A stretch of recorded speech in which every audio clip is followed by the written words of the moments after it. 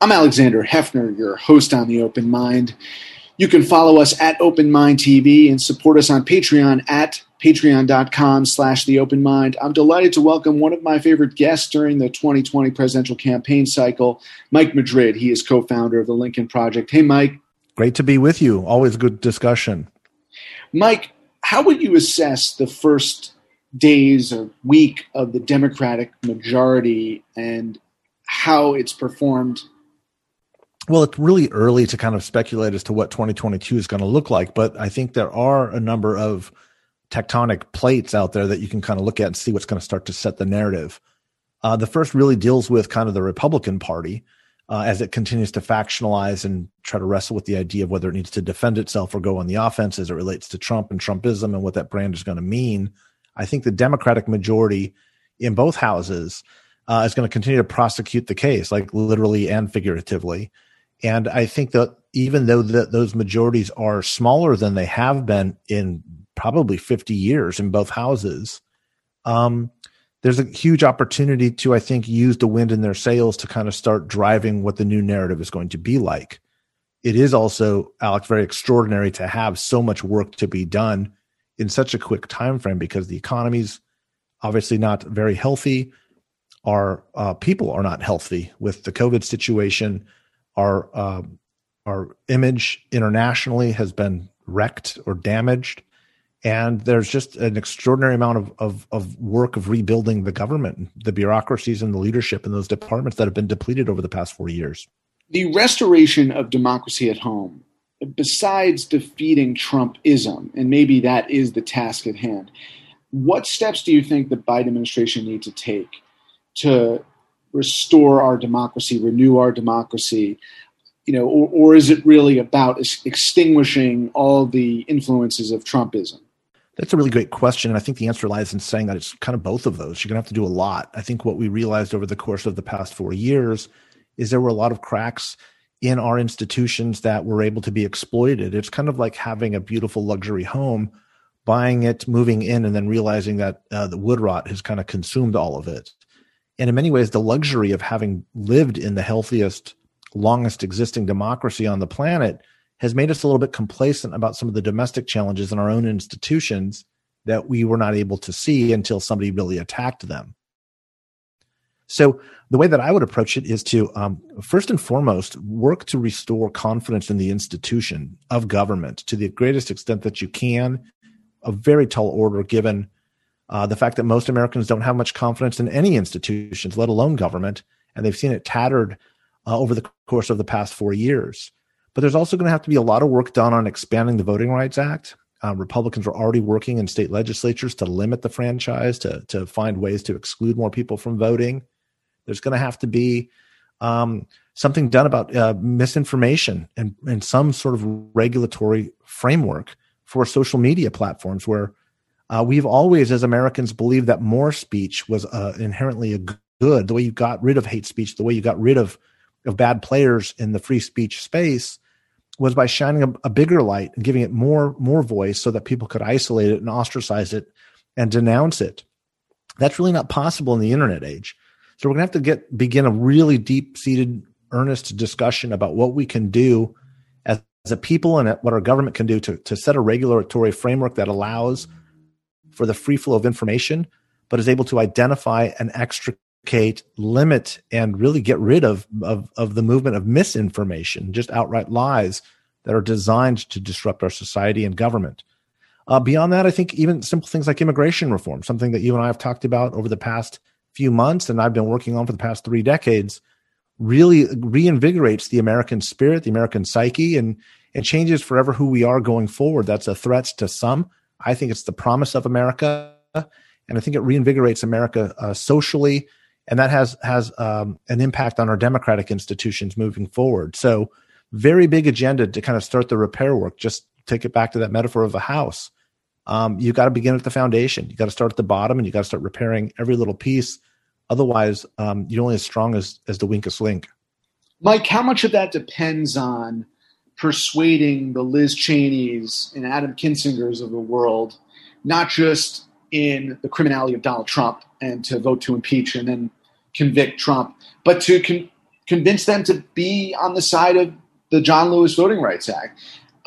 With the filibuster intact and Joe Manchin and Kristen Sinema's commitment to preserving it, they're going to have to get some Republicans in both chambers to, if not caucus with them, to support some of the institutional democratic revitalization, immigration reform you mentioned. So how much of it do you think will require Republican support of the old guard GOP? And if that is not forthcoming, do the Democrats just say, when it comes to our democracy, in the same way the Republicans did with the tax legislation, if we're all in, we have to tackle this together. If it is our coalition alone and the majority coalition of this country, we will do so. Well, that's a good question. And I think the answer is, from a mathematical perspective, there really doesn't need to be any bipartisan work done, even though there is a very significant danger of losing even one or two votes from the Democratic side of the aisle. On things like this, though, things like the foundational reforms of government, I think that you will see a very united Democratic caucus. And where you don't, I think you only need just a small handful of Republicans in both the Senate and the House to move some of these efforts forward. And I think that those small number of votes actually exist. Even if you just had those 10 Republican members in the House that voted to impeach the president, that would make it not only give it the imprimatur of being bipartisan, but you would get past a majority that you need to pass the legislation. And I think that there's actually a number of Republicans on both sides of the both in the House and in the Senate that want to move it in this type of a direction, that will not see this as some sort of a threat and provide the contrast necessary both in their own caucus, but also I think in demonstrating that bipartisanship is a possibility on some foundational democratic principles. The devil, of course, Alex, is always in the details, but I think that the opportunity exists to have a handful of Republicans in both the House and in the Senate to get a deal done, and I think we're going to see that happen hopefully very soon. So you think that even if the American Recovery legislation is a single partisan venture in that only Democrats vote for it, you think that some of these Republicans will still come to the table for subsequent Democratic initiatives? I do believe that. And I think it has a lot to do with the uniqueness of this moment in time and the challenges that the Republican caucuses face.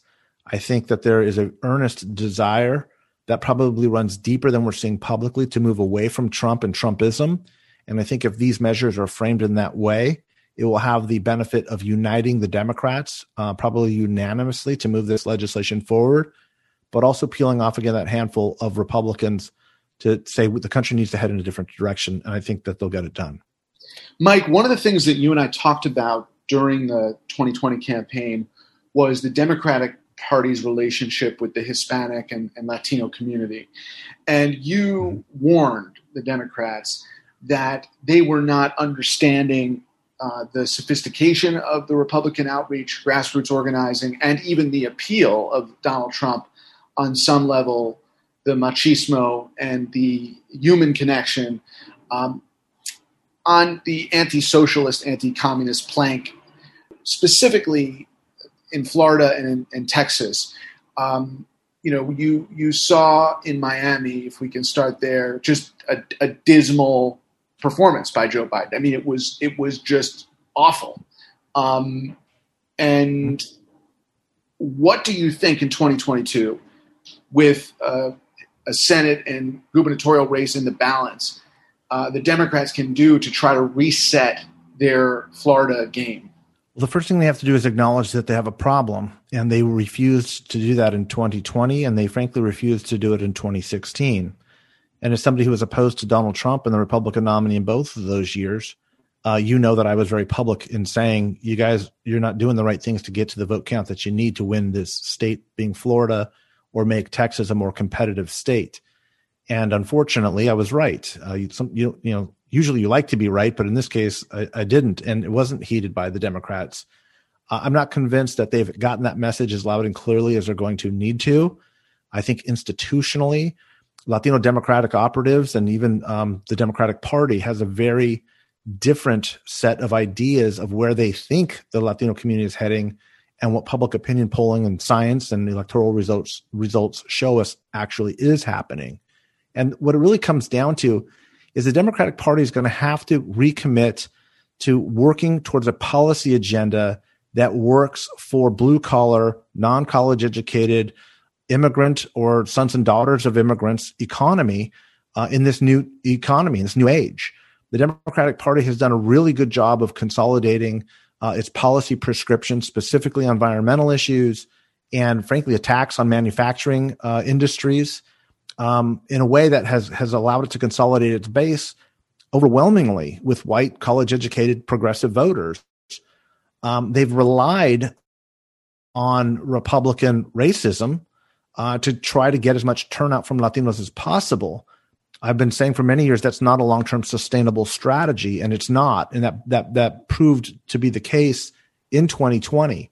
So the answer really is they're going to have to start flexing the wings of the FDR wing of the Democratic Party and make sure that they are moving beyond just kind of these platitudes of saying like a $15 minimum wage as a middle-class strategy. And I'm not criticizing the $15 minimum wage. That's not the point at all. What I'm saying is that $15 minimum wage is the centerpiece of a middle-class economic policy. There's nobody who's making $15 an hour that is middle class. You have to have a $70, $80, $100,000 a year job to make it work for a family of 4 or 5. And that's really a real cohesive strategy for the Latino community specifically, and the Democratic Party does not exist.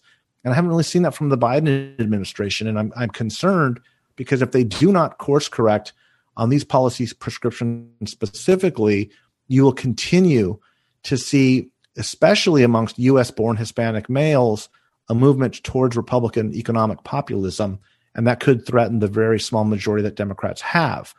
Now, make no mistake, I'm not a Democrat, and I don't subscribe to a lot of policies of the Democratic Party, but I'm far more afraid of a resurgent Republican Party given its dictatorial nature and the strong and increasing tendency to undermine democracy. So there are policy answers that need to be addressed, and they are institutional challenges that the Democratic Party faces. They've had a very difficult time in acknowledging them and recognizing them. In many ways, they treat Latino voters like black voters, just believing that they're going to get that vote regardless. And the data, the science, and electoral results are showing that that's not the case, and they're going to have to fix it, and they're going to have to fix it quick. So like with the gubernatorial contest of Kemp Abrams in Georgia prior to the 20 presidential and Senate races in Georgia, you've got a laboratory for democracy and for the Democrats to reset and retest with the gubernatorial and Senate races. So if you're Nikki Fried, the state agriculture commissioner, contemplating a run for governor or Senate against DeSantis for governor or Rubio for Senate, what's the first thing you do? What would be that game plan? So there's two things you have to do to win the Latino vote in Florida. And the first you have to recognize is that there's a Miami-Dade challenge, right? That for the first time in many, many decades, Donald Trump and the campaign in 2020 built a multi-generational coalition of Cuban Americans, and dramatically, as you pointed out, right, outperformed the voter model. And they did it basically on a message of socialism. The first is you're going to have to go in and build infrastructure. And I know that doesn't sound terribly sexy, but you're going to the handful of votes that you're going to move in Miami-Dade are going to be very consequential because, and this takes me to the second point, and this is perhaps the most important, you have to inspire and motivate Puerto Ricans specifically in the I-4 corridor. Okay. And the way you reach these voters is through an economic message. The Democrats have unfortunately focused largely again on kind of these platitude issues. Like if you read Joe Biden's 55-point platform for the Latino community, it relies heavily on things like building a national Latino monument at the National Mall, or setting up a blue ribbon commission for this or for that. That's not what Latinos are losing sleep at night worrying about. They're waking up in the middle of the night worried about how they're going to pay for rent, what COVID is going to look like, and why they may or may not lose their job given the dynamics of the industries that we are overrepresented in. And so, as a practical matter, I think the question kind of begs sort of an easy answer, which is what are those policy issues that will get us there? And it's really a little bit more complicated than that. And then I'm speaking specifically about Florida. You have to dramatically overperform with Puerto Rican voters because there are just as many Puerto Rican voters in Florida as there are Cuban voters. And you can't lose the Cuban vote to the same degree that you did without also winning Puerto Rican voters by the similar margin, and then allowing other ethnicities and other racial groups, which tends to break more democratic, come home for you. So I know that's a little bit in the weeds, Alex, but as a practitioner who does this for a living, that's strategically how I would be looking at this race. Now, we could talk a little bit more about getting into kind of countering the socialism argument and countering some of those effects from the Cuban Miami-Dade segment. But you have to remember, the Cuban American vote is only 6% of the Latino vote in Florida. It's really not that big. It's hyper concentrated and it overperforms for Republicans, but it can be easily outmatched by other Latino groups that are far, far more democratic if you have a compelling message that speaks to the economic concerns of these voters. That condemnation of Castro, communism, and socialism resonates with a percent of the population. How vehemently, how passionately your defense of capitalism has to be, how persuasive your condemnation of Castro, communism, and socialism be the essential factor, but is it not the prerequisite? In other words, if Nikki Fried or Stephanie Murphy, Val Demings, Gwen Graham, you name the candidate, is running that, as a first act in a first speech, do you think it's that important that it be unequivocal and unmistakable, their opposition to those things? Sure. I mean, I think it definitely helps, but no, the Cuban American vote is not that big, even in Florida. It's just not that big. I mean, you shouldn't be losing by those margins. But what I'm saying is the better strategy is to overperform with other Latinos and let Cubans be Cubans and do what the Cubans are going to do. Got it. Because trying to go in there and convince them otherwise is going to give you very marginal results for the resources that you put in there. Should they do it? To your point, absolutely, 100% do it, especially because it's true and that's where you are. So lead with that argument. But to think that you're somehow going to change the dynamics of the race, it just doesn't make a whole lot of sense to me as a strategist. I think that there's far better fields to till. There are a lot of Puerto Ricans that have moved off of the island after Hurricane Maria that are much more amenable to the message. And the truth is, it's much easier to go out and identify these newer voters in your state, make sure they're registered, give them a compelling message, and turn them out than it is to try to convince Cubans of any generation to switch sides from Republican to Democrat. Beto O'Rourke is considering running for governor. Democrats also had difficulty in the border communities and underperformed there sizably. So if you're former Congressman O'Rourke, what would be that game plan? Economics. And that's my whole point, is rather than trying to argue some of these peripheral issues like socialism to the Cubans, have a cohesive, aspirational, blue-collar, working-class agenda that speaks to what you're going to be doing for manufacturing industries, construction industries, and, most importantly in Texas, the energy industry. You can't be viewed as the enemy of those industries and expect to win the hearts and minds and the votes of non-college educated workers, which are increasingly brown people in this country. It's increasingly Latinos. And the Democratic Party, whether you believe it or not, is no longer the party of Franklin Delano Roosevelt. They're no longer viewed by Latinos and frankly by whites as advocates and fighters for the working class. That has to change if Democrats are going to get back into contention and put some of these states back into play. Otherwise, they risk of seeing Texas continue to be fool's gold and watch Florida slip further and further away from them. Mike, you don't think that Biden had a very convincing blue-collar jobs, economics focus? Well, it didn't work. Let's say you're right. I would say it didn't work. And the reason why it didn't work is because I don't think that you could ask the average Latino voter what the top 3 economic priorities were for Joe Biden and have them answer what even any 1 or 2 of them are. So I don't think that they did. We can disagree on that. But even if they did, it certainly wasn't punching through. Donald Trump, say what you will. And look, there's something that people don't talk about a whole lot, but I think is very important. You did not hear him having rallies saying, build a wall, chanting, build a wall and have Mexico pay for it. You didn't have him attacking Mexicans and Latinos the way he was in 2016 and 2018. You didn't have him talking about caravans coming in 2020.